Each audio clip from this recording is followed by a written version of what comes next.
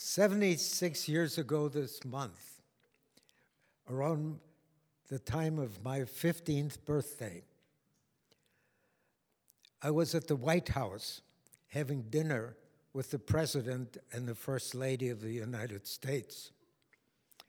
It was the beginning of my experience with the third type of government in the world, democracy, and an opening of the doors to what I became in Alaska in the decades to come. As a kindergartner in Moscow, I was being inculcated already with Lenin's Marxism and communism at a time when there was famine, disease, horrible living conditions characterizing Russia. In the following 2 years, I lived in Berlin and saw Hitler's rise to power. My second father, in quotes, was arrested when the fascists came to power in 1933, and he was tortured. I despised fascism. Back in Moscow, Stalin was consolidating his hold on power and moved toward the beginning of the horrendous period of terror in Russia. This was not an abstract concept. It was very close to home. My best friend's father was arrested. His mother lost her job. They were thrown out of their apartment, which, as all housing, was controlled by the state.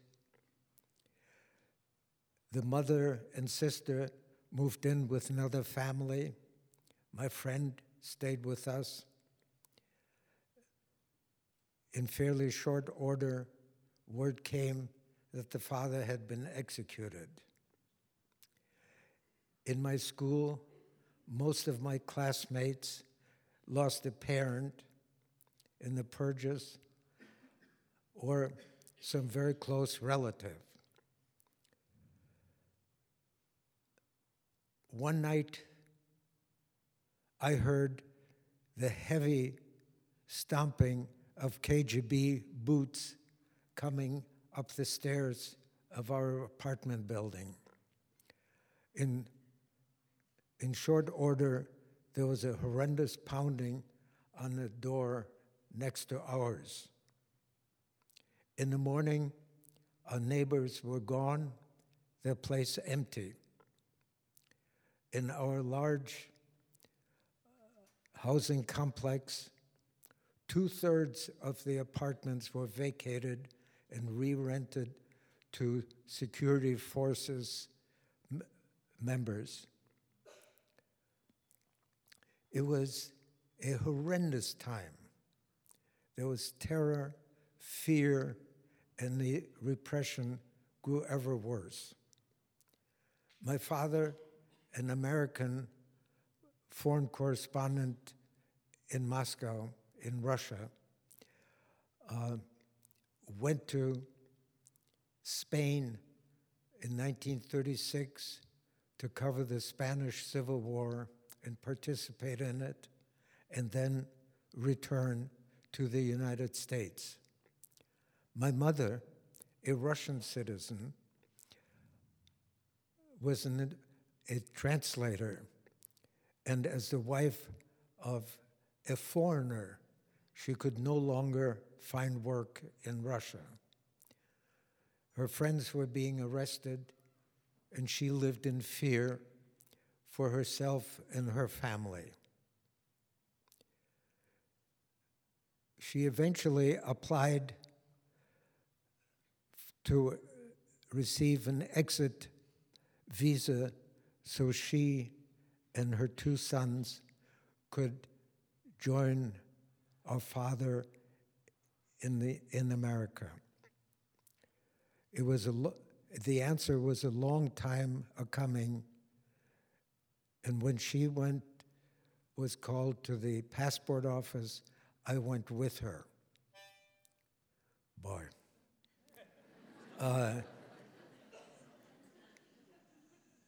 The answer was a refusal to allow the family to leave Russia. My mother was devastated. She broke out in tears. I took her arm and walked her out of the building. I was 14. My father was in New York at the time, and he knew of the situation, and he knew that my mother was in danger of being arrested any day, in which case my brother and I, both American citizens by birth, could be sent to a remote children's camp. He knew that only high-level intercession could save his family. He contacted Eleanor Roosevelt with a message that asked her to see him for a personal, an urgent personal problem. She immediately responded and invited him to the White House. They had known each other previously when she visited her earlier at the White House to discuss the U.S. neutrality policies in connection with the Spanish Civil War. She acted then as a conduit to the president for my father. At this point, she immediately invited my father to come to the White House. She received him and quickly understood what the situation was, and she was particularly concerned about the two boys being within years of being drafted into the Russian army.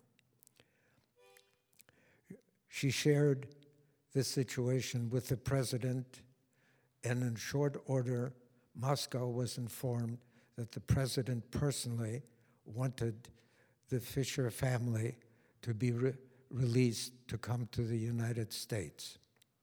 Within 2 weeks, my mother, brother, and I were out of Russia. Mrs. Roosevelt invited us to dinner in May 1939. She met us at the door. FDR joined us at the dining table. It was the beginning of my experience with democracy, and it opened the doors for my future in Alaska. As an American citizen, I was able to decide on my own life what and where it would be. I finished high school in New York and learned the English language. Well, I got a job and bought a car, the first one in my family. I went to enrolled in the University of Wisconsin in 1942, and by the end of that year, I joined the U.S. Army.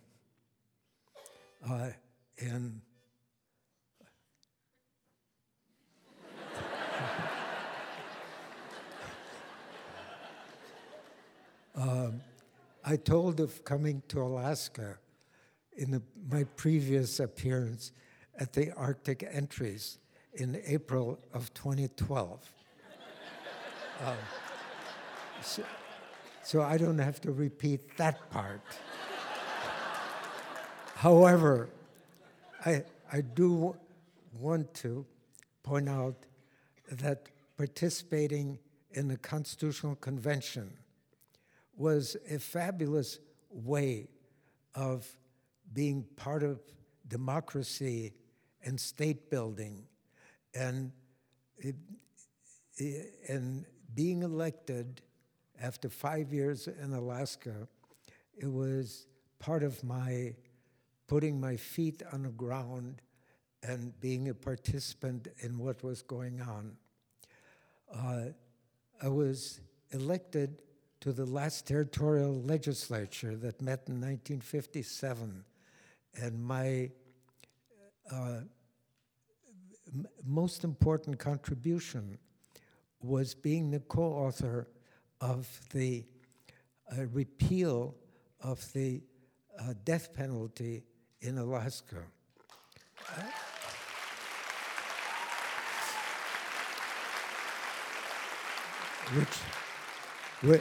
Which was very important to me, based on my abhorrence of the power of the state to kill its citizens, as I had seen in Germany and in Russia. The one thing I haven't told you was my response to talk about the wisdom of the elders. And if I may, I would like to give you 5 points. Let me just briefly say. First, know your values, develop them, live them, and number two,